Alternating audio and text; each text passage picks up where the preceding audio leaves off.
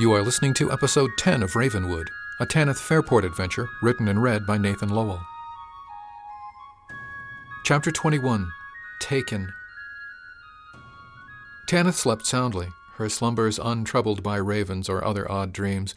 If she dreamed at all, she didn't remember it as she slowly swam up from the warm depths of sleep and surfaced on the gray light of morning. She stretched in her bedroll and glanced around the cottage. The children were still sleeping, although they'd shifted position in the night, and small hands and heads protruded at odd angles from beneath their blankets. Megan's bed was empty, but her boots were gone. Tanith felt the call of the privy herself, but stretched and stirred the fire before slipping on her boots. The bed of coals quickly ignited dry kindling, and Tanith had a small but cheery blaze going before she needed to yield to the inevitable. She grabbed a tunic from her pack and slipped it on for extra warmth before bracing herself for the morning chill.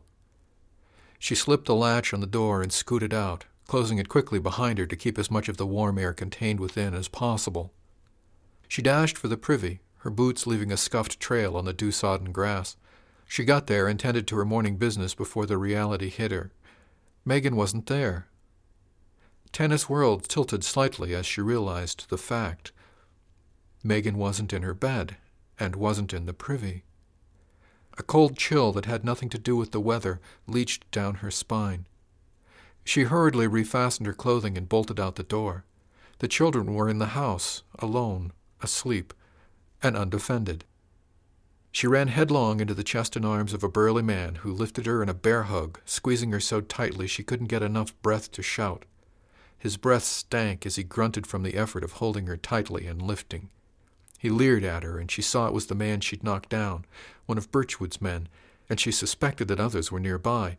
He started shuffling around the side of the privy, and Tanith knew she had only moments before one of his compatriots would come to help him, or she'd black out from not being able to suck in a breath. Her arms were pinned, but her head and legs were free. She arched her back as if trying to pull away from his stinking breath. He chortled softly at the feeling of the squirming woman before she flexed her back in the other direction, and drove her forehead into his nose. More than one overly lustful bravo had thought a small woman on her own made for an easy target. Somehow they never counted on her having her own ideas about that, nor on the wiry strength and determination she'd need to see those ideas through. He released her and grabbed at his spurting nose in reflex, the pain centering right between his piggy little eyes. She fell to the wet ground but slipped on the grass, falling heavily onto her backside. The position presented her with the ideal target. She let herself fall all the way onto her back, and then brought both feet up, and drove the heels of her boots into his crotch.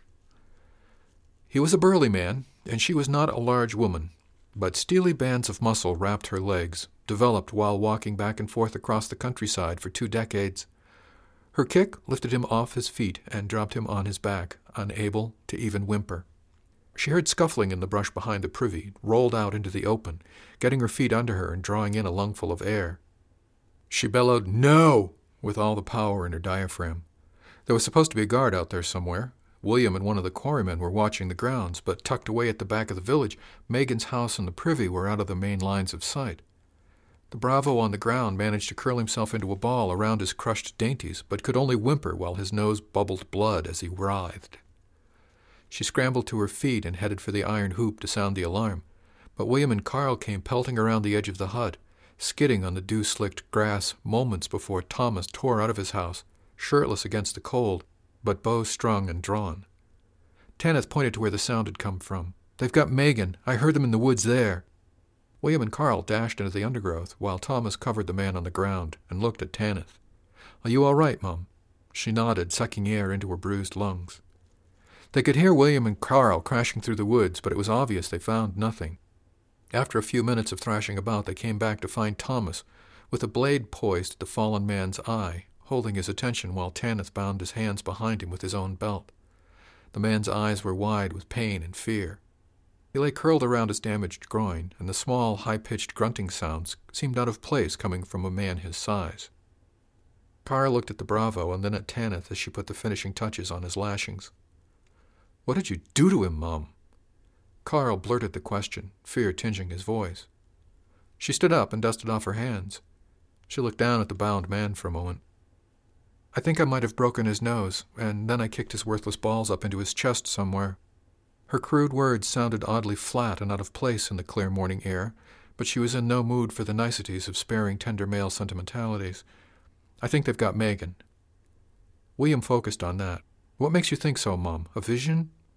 "When I woke up, she wasn't in her bed. I thought she'd probably just gone to the privy, but I had time to stoke up the fire and get it going before I came out myself. She wasn't in there, and when I came out, I ran into this thing." She kicked him none too gently in the kidney. "He tried to take me back there into the bushes, but I got loose. I could hear others back there, but I couldn't see them." She looked around at the staring men. "I figure he caught her the same way he caught me, and they took her off with him when they ran away."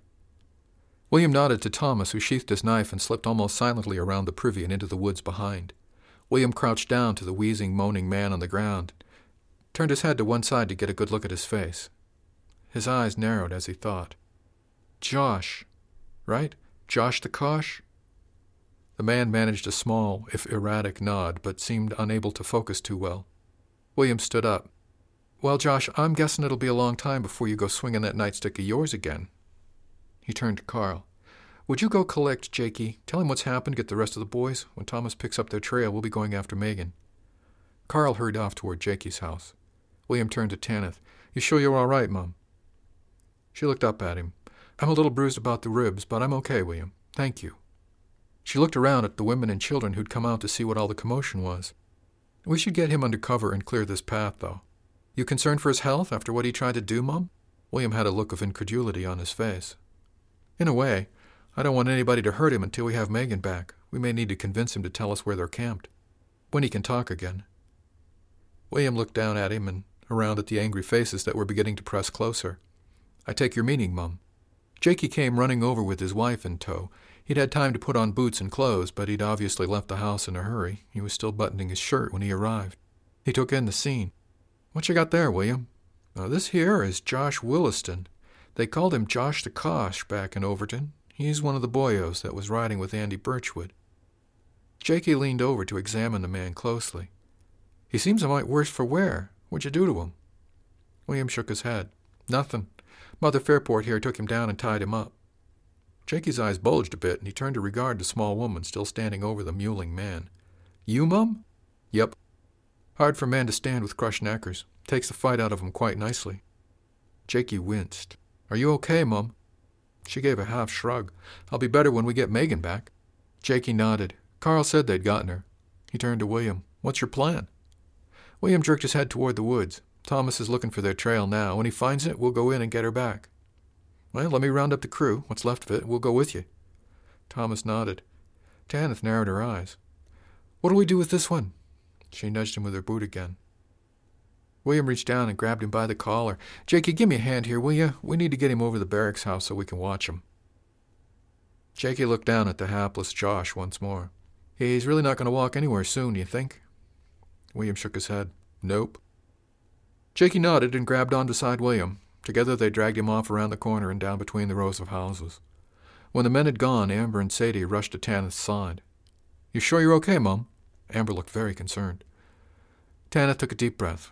"I've been worse, but I'll feel a whole lot better when we get Megan back and these thugs leave us alone." Sadie joined them, and Tanith looked back at Megan's house. "We need to take care of the kids until we know." Amber and Sadie nodded solemnly. Amber patted Tanith's arms. "We'll get all the kids together at my house today. Don't you worry, Mum. We'll take good care of them." Tanith began to feel the strength in her legs waning rapidly. She turned and went back into Megan's house with the younger women in tow.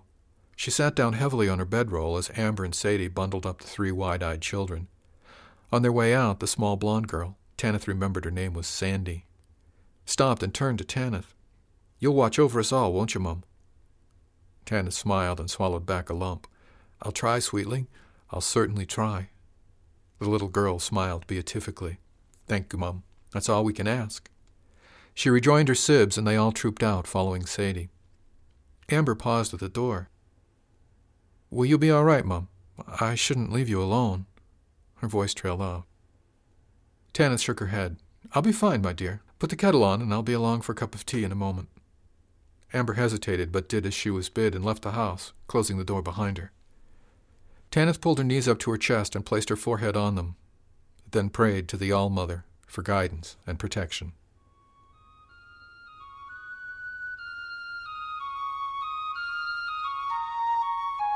Chapter 22. A Feint and a Fire. No matter how hard Tanith tried, the edge of sleep was as elusive as the wave on the shore, slipping close and lapping her feet, but always receding again. For the first time since she'd seen through the raven's eyes, she found herself desperately desiring a vision, instead of fearing it.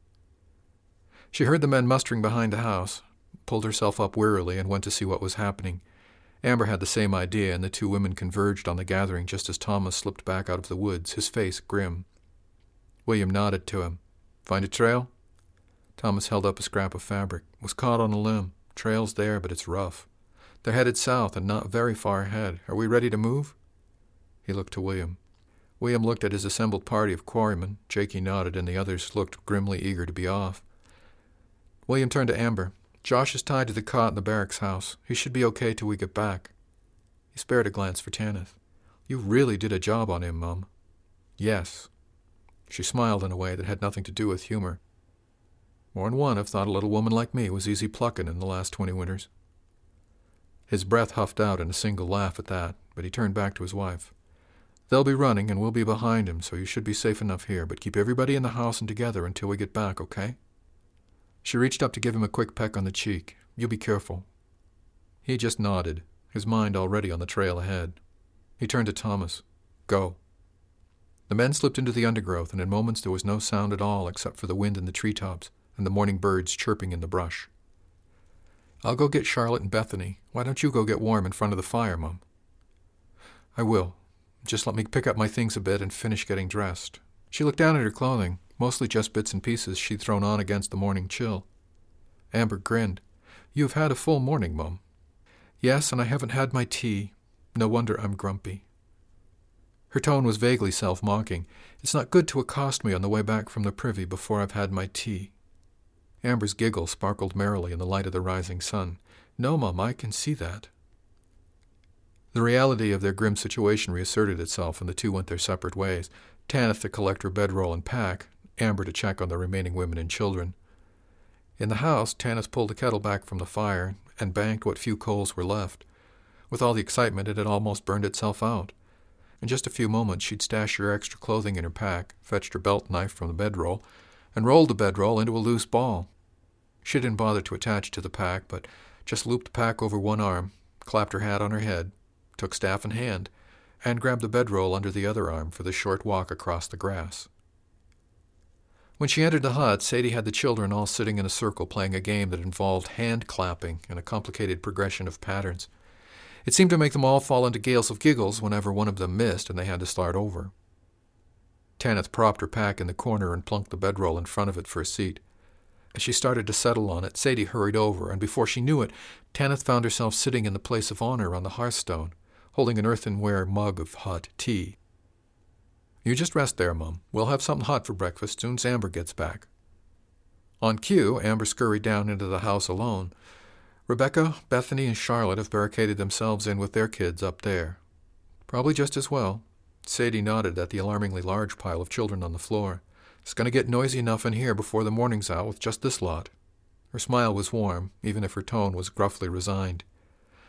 The lot in question dissolved into shrieking laughter again as their clapping pattern was broken once more, and they started all over again.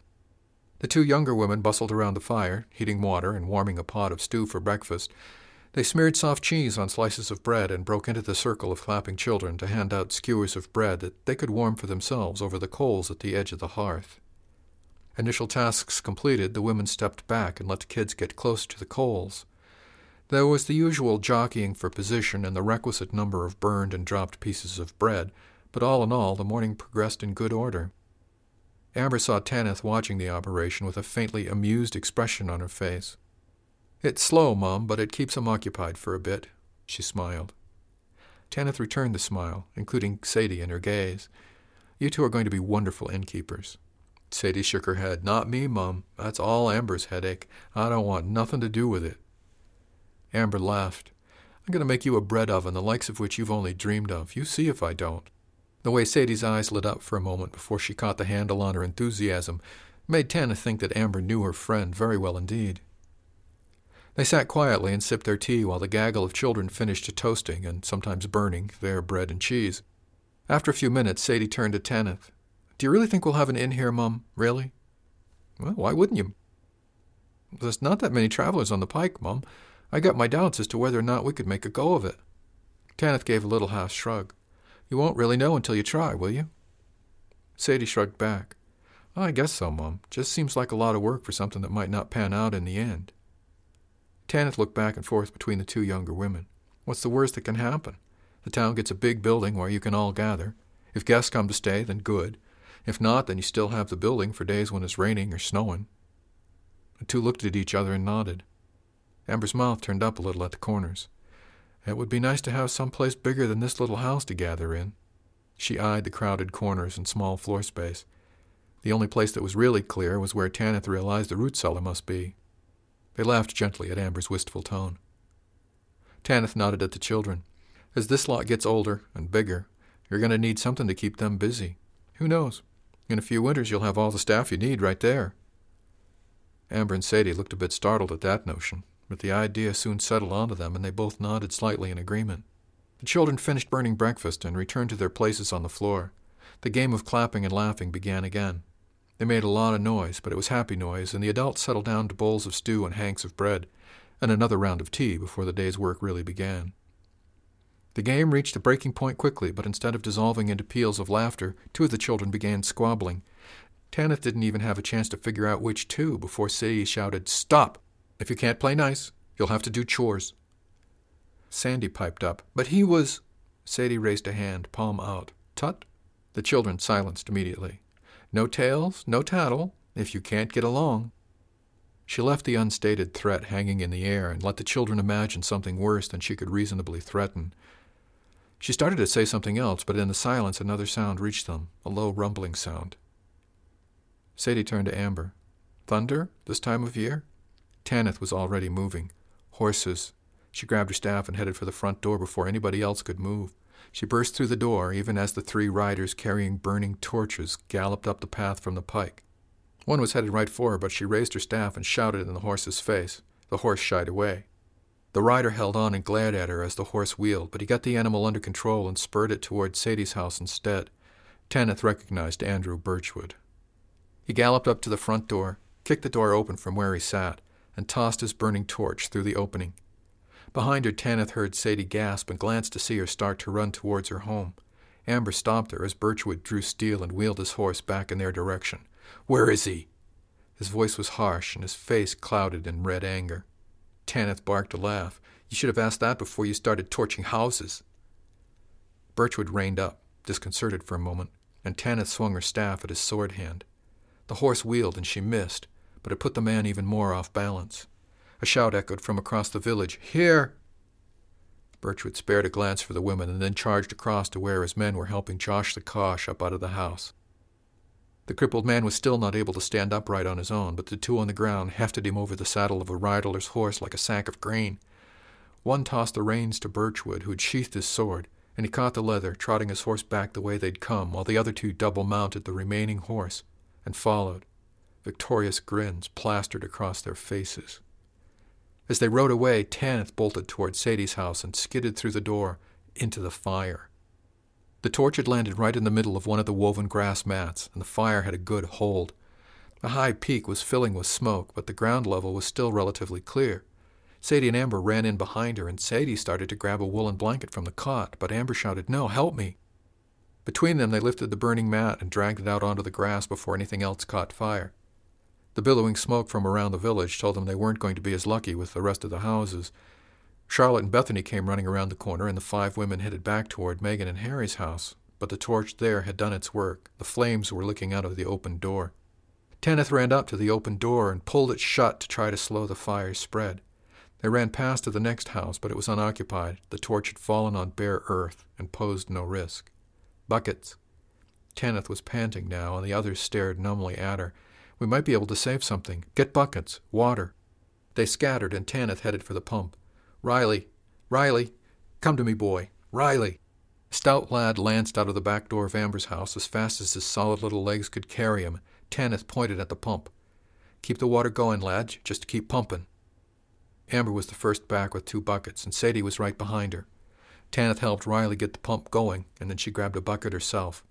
They started running back and forth from the pump to Megan's back door, tossing bucket after bucket into the heart of the fire and splashing water around as quickly as they could. Charlotte and Bethany returned and added their muscles and buckets as well. The cold water did the trick, and they began to beat the fire back, slowly at first. Then suddenly it was over. Tanith looked around at her soot-smeared brigade, taking stock. "Is anybody hurt?" Amber pointed to Tanith, where a burn welted up the skin of her lower arm. "Just you, Mum, I think." Tanith looked at the burn and felt its sting, but it was superficial. "I'll be all right. Where are the children?" Riley's voice piped up from outside. "Here, Mum." Riley had them all lined up in order of age outside by the well. "They helped me pump." Tanith smiled at the pride in his voice. "Good job, everyone." The exhausted women practically crawled out of the fire-ravaged hut, coughing a bit from the smoke and stinking of burned wool. They collapsed on the grass, muscles trembling from the exertion and gulping clean morning air. The wide-eyed children gathered round and settled between and among them, some cuddling, some demanding reassurance, and others offering it. Young Riley stood at the open door and peered down into the blackened ruin. After a period of careful consideration, he turned to the assembled party, jerked his thumb at the open door. "Boy, Miss Megan is going to be mad when she sees that mess." The women all dissolved into gales of laughter, and their relief echoed through the forest and sailed on the last wisps of smoke up into the blue morning sky.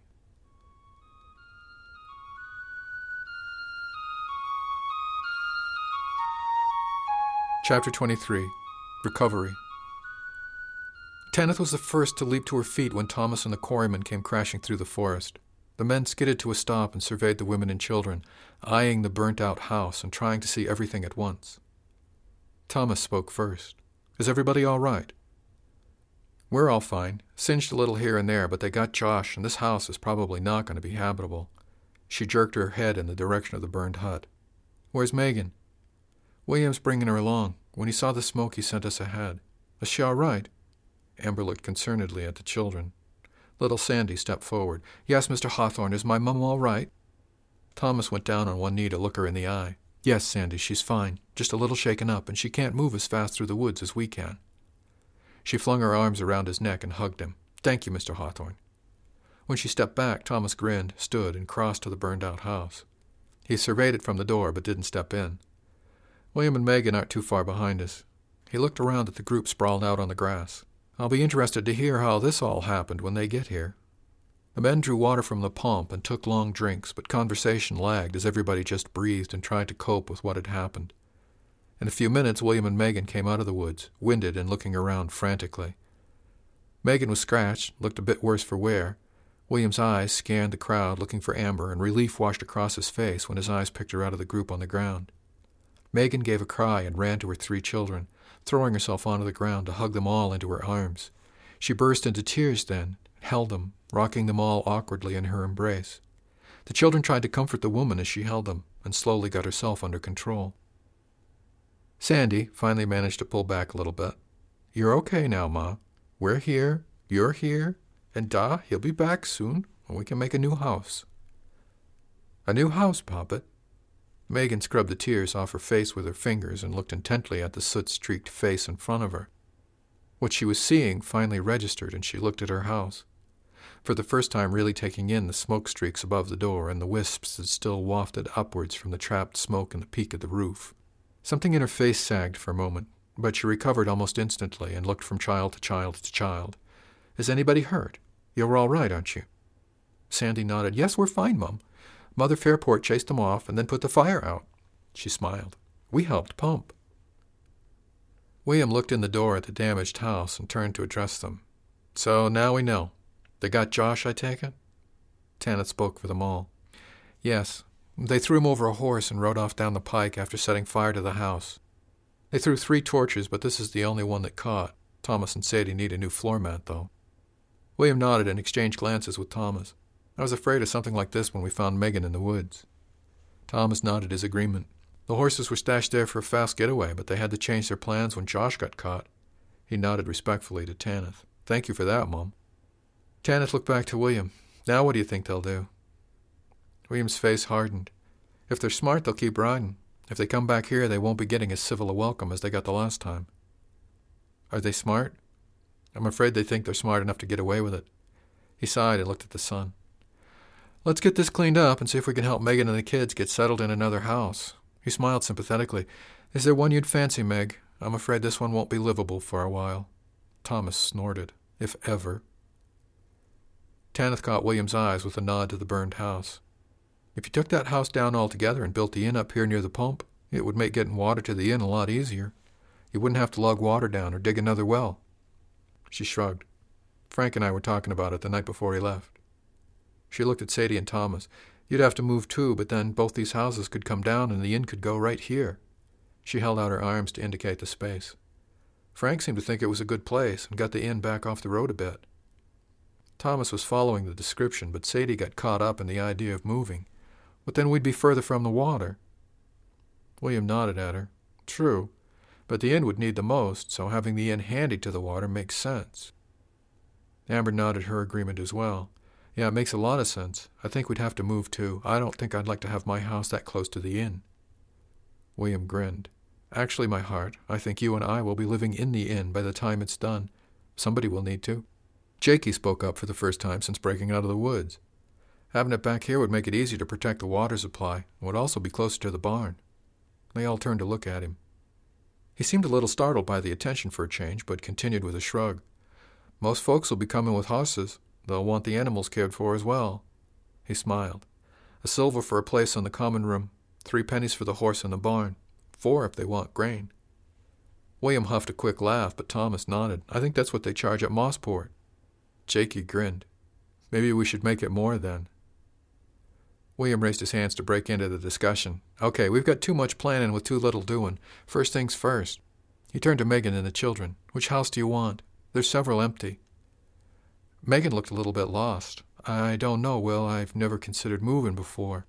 Tanith smiled and held out her hand. Well, why don't you and the kids move in with me for a bit in Mother Alderton's house? When Harry gets back, you can decide together what you want to do. Megan took the hand and Tanith pulled the younger woman up off the ground. Thank you, Mom. I'd feel much safer with you. Tanith snorted bitterly. I didn't do you much good this morning, dearie. Megan smiled with a shake of her head. No, you saved my life this morning, Mom. They'd have killed me or worse if you hadn't stopped Josh. The boss man there had a lot to say about it while we was running through the woods. Tanith raised her eyebrows. Really, hon? What happened? Megan shuddered a little but dug in. They grabbed me just as I came out of the privy, caught me by surprise, and that big one crushed me to his chest. I couldn't breathe to yell. Tanith nodded in sympathy. He did that to me, too. I was back there in the bushes by the time you came out. They had me trussed up like a solstice goose, except for my legs. She stopped for a minute, swallowed before continuing. Anyway, one guy, they called him Mort. He was just inside the tree line, waiting. I couldn't see what you did, Mom, but it upset them something terrible.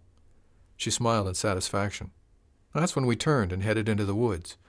I tried to hold him back, but the big one, Mort, he just picked me up and threw me over his shoulder like a sack of potatoes, and we headed further and further into the forest. Thomas nodded. That's why I couldn't find your tracks among the others. She shrugged. A few 100 yards into the woods, their boss man ripped a bit of dress from my hem and hung it on a bush. That's when we really started moving fast. When we got to where they left the horses, Mort started to put me on a horse, but the boss had him tie me to a tree. I didn't understand why they went to all the trouble to kidnap me and then leave me out in the wilds. William raised his hands to indicate the smoldering wreckage of her house. You were supposed to keep us busy, so we didn't have a chance to interfere with their rescue. They probably planned to hold you hostage, but had to change their plans a bit when Josh got caught. They drew us off so they could come back and get him. Megan nodded at the burned house. Seems to have worked. She walked over to it and stared in at it a little sadly. Do you think we can save much? Tanith came to stand beside her while the rest of the women gathered around. We fought hard enough. I think you'll be able to salvage most of it. You'll smell like smoke for a time, but only a few things got burned. William headed up towards the barn. I'll get the barrow. Meg, you start handing stuff out, and we'll help you carry what you can to Mother Fairport's house. Tanith spoke up then. Do you have any spare floor mats? We never got around to laying fresh ones down when I moved in. Might be good to do that before we start dragging goods around. Amber nodded. Good thinking. She fell in with William. There's some in the workroom. I'll load a few on the barrow, and we'll bring 'em over to you. Tanith nodded and helped Megan down the fire-damaged steps into the soggy mass that had been her home. Megan wrinkled her nose and waved a hand in front of her face. Oh, this stinks. She crossed the house and opened the front door. The morning breeze swept through and started clearing the air a bit more. Megan stood with hands on hips and surveyed the damage. As she looked, she seemed to take strength. Right. Well, Sandy, you watch your brothers and stay close to the house. I will, Mama. Thank you, sweetling. That'll help me the most. Riley came to the door and stuck his head in. What can I do to help, Miss Megan? She smiled up at the boy. You just keep an eye on the children, Riley. We don't want anybody wandering off. Okay, Mum. He grinned and started herding the other children like a sheepdog. Megan grinned and shrugged up to where the other women were looking into the house. That might have been a mistake. They laughed, and Sadie waited down to give Megan a hand while the rest went around to the front door so they'd have the shortest walk to the new house. Tanith tapped on Matthew's shoulder. If you've a mind to help, we could move my goods out of the way to make room for the new mats. Oh, aye, Mum. He smiled and followed in her wake as she crossed the yard. She stopped and picked up her staff where she'd dropped it in the grass when they'd started fighting the fire. If she leaned on it rather more heavily than normal, Matthew didn't seem to notice. Tanith had trouble thinking of the young man as much more than a boy, but he was certainly strong enough and more than willing in his assistance. In her hut, she took the oil lamp and other small things off the table and placed them up on the mantel board to get them out of harm's way. Matthew helped her move the table and chairs onto the hearthstone to free the floor space. They opened the back door and slid the rope-bound cot out onto the grass behind the house just as Amber and William showed up with the barrow full of floor mats. With Matthew and William to help wrestle the awkward bundles out of the barrow and onto the floor, the job was done in a matter of minutes. They moved the table and chairs back off the hearthstone, but left it closer to the hearth than it had been originally. She left the oil lamp up on the mantel. No sense tempting fate. She muttered it to herself, but Matthew grunted in agreement. Amber sent William up to Megan's to pick up a load, and she stood in the middle of the house. Tanith smiled gently at the younger woman's almost proprietary survey. Amber looked shyly at Tanith. You know, Mum, this would be a good time to bless the house. It's as empty as it's going to be, and it's changing spirits, so to speak. Her voice petered out. Tanith pursed her lips and considered it. That's a good idea. She looked through the herbs she'd harvested and set to dry, but none of them were suitable. She remembered a bundle in the cast-offs, and crossed to the pile of dry and dusty materials she hadn't yet had a chance to dispose of. She rummaged through it and pulled up a bundle of sage, brittle on the ends and edges, but still solid enough in the middle to be useful. She smiled and held it up. Aha! Matthew's eyes grew round, and even Amber looked a bit surprised. Tanith frowned slightly at them. What? Is there something the matter? Matthew and Amber shared a glance. No, Mum. They said it almost in unison. Why are you looking like that, then? Matthew glanced at Amber before speaking. You're not going to do magic here, are you, Mum? Should I leave? Tanith smiled. Not magic. No. You can leave if it makes you uncomfortable, but don't feel like you need to. Amber frowned. What are you going to do with that, Mum? And what is it? Isn't this what Mother Alderton used to bless a house? Amber shrugged. I don't know, Mum. It might be. Well, this is sage. Tanith turned to the hearth and laid a fire, but didn't light it immediately. She took the bundle of very dry sage and placed it on the hearthstone before pulling the steel and flint from her pocket. She struck 3 sparks into the end of the bundle and blew on them until they caught. The dusty herbs gave off a pungent smudge. Tanith chuckled to herself. Just what I need. More smoke. Amber was standing close enough to hear her mutter, and she choked back a laugh. Tanith grinned at her and picked up the smoldering bundle. She took it to the north side of the hut, to the middle of the wall, where the back door was open onto the narrow bit of cleared land before the forest. She held up the bundle in front of her, and a line of smoke curled up to the rafters. Guardian of the North, bones of the earth, protect this place from evil. She walked the perimeter of the room to the east and stopped in front of the fireplace, which made up most of the narrower east wall. Guardian of the East, breath of the earth, protect this place from evil.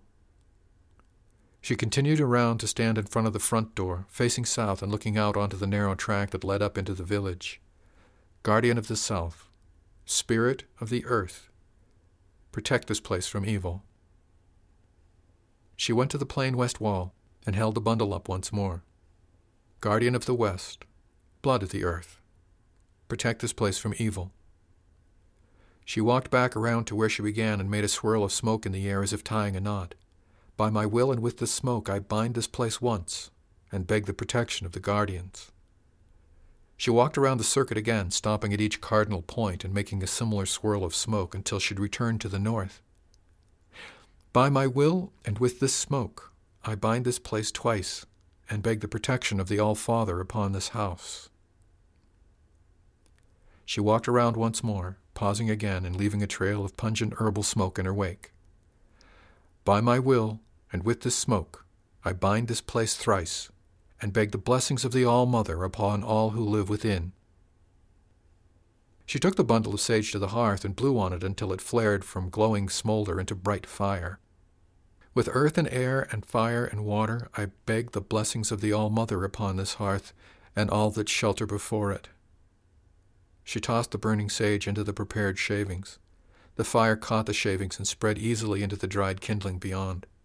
Tanith finished the ritual by dipping her hand in the water bucket and flipping a few drops of water onto the hearthstone, where they showed dark for a moment against the dry rock. So mote it be. She stood for a moment and admired her handiwork before drying her hands off on the seat of her pants and turning back to Amber and Matthew. They stood transfixed, staring at her. Matthew's mouth did not exactly hang open, but he looked at once dazed and totally focused. "What is it? You two look like you've seen a haunt or something." Amber blinked back from wherever her mind had taken her. "That was wonderful, Mom. I've never seen a blessing like that before." "Why? What did Mother Alderton do?" Amber shrugged. "She just stood at the threshold and said, 'Bless this house and all who live here.'" Tanith grinned. "Well, that seems to have worked for her." She looked about the house. "I learned this from Mother Willerton, I think it was. She used to really get into blessing houses. She'd use salt and fire and water." Tanith chuckled at the memory. "It could take her a half a day sometimes to get through all the prayers when she did it for somebody else. I stayed with her one whole winter. When it came time to do her own house, she always cleansed it with burning sage." Tanith shrugged. "I think she just liked to put on a show for her customers." Amber and Matthew laughed, taken off guard by her frank appraisal of the mystical. She smiled, satisfied, and felt more at home in the small hut already. She saw William bring the first load of goods down from Megan's house, and they all jumped up to help him. Some of the goods, like blankets and clothing, were left out to air a bit, while others came right in. Tanith arranged the furnishings the way she remembered Megan's house, hoping to make the younger woman feel more at home. She knew it wasn't going to be an easy time until Harry returned, but she vowed to herself to make it as easy as she knew how.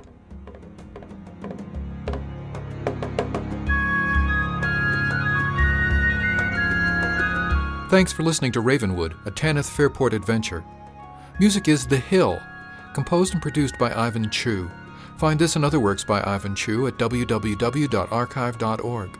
You can learn more about the composer and his works by visiting his blog at myrightbrain.wordpress.com. This has been a presentation from Durandus, offered under a Creative Commons Attribution, No Commercial, No Derivatives 3.0 U.S. license. For more information on Tanith Fairport and stories from the Lammas Wood, visit www.lammaswood.com.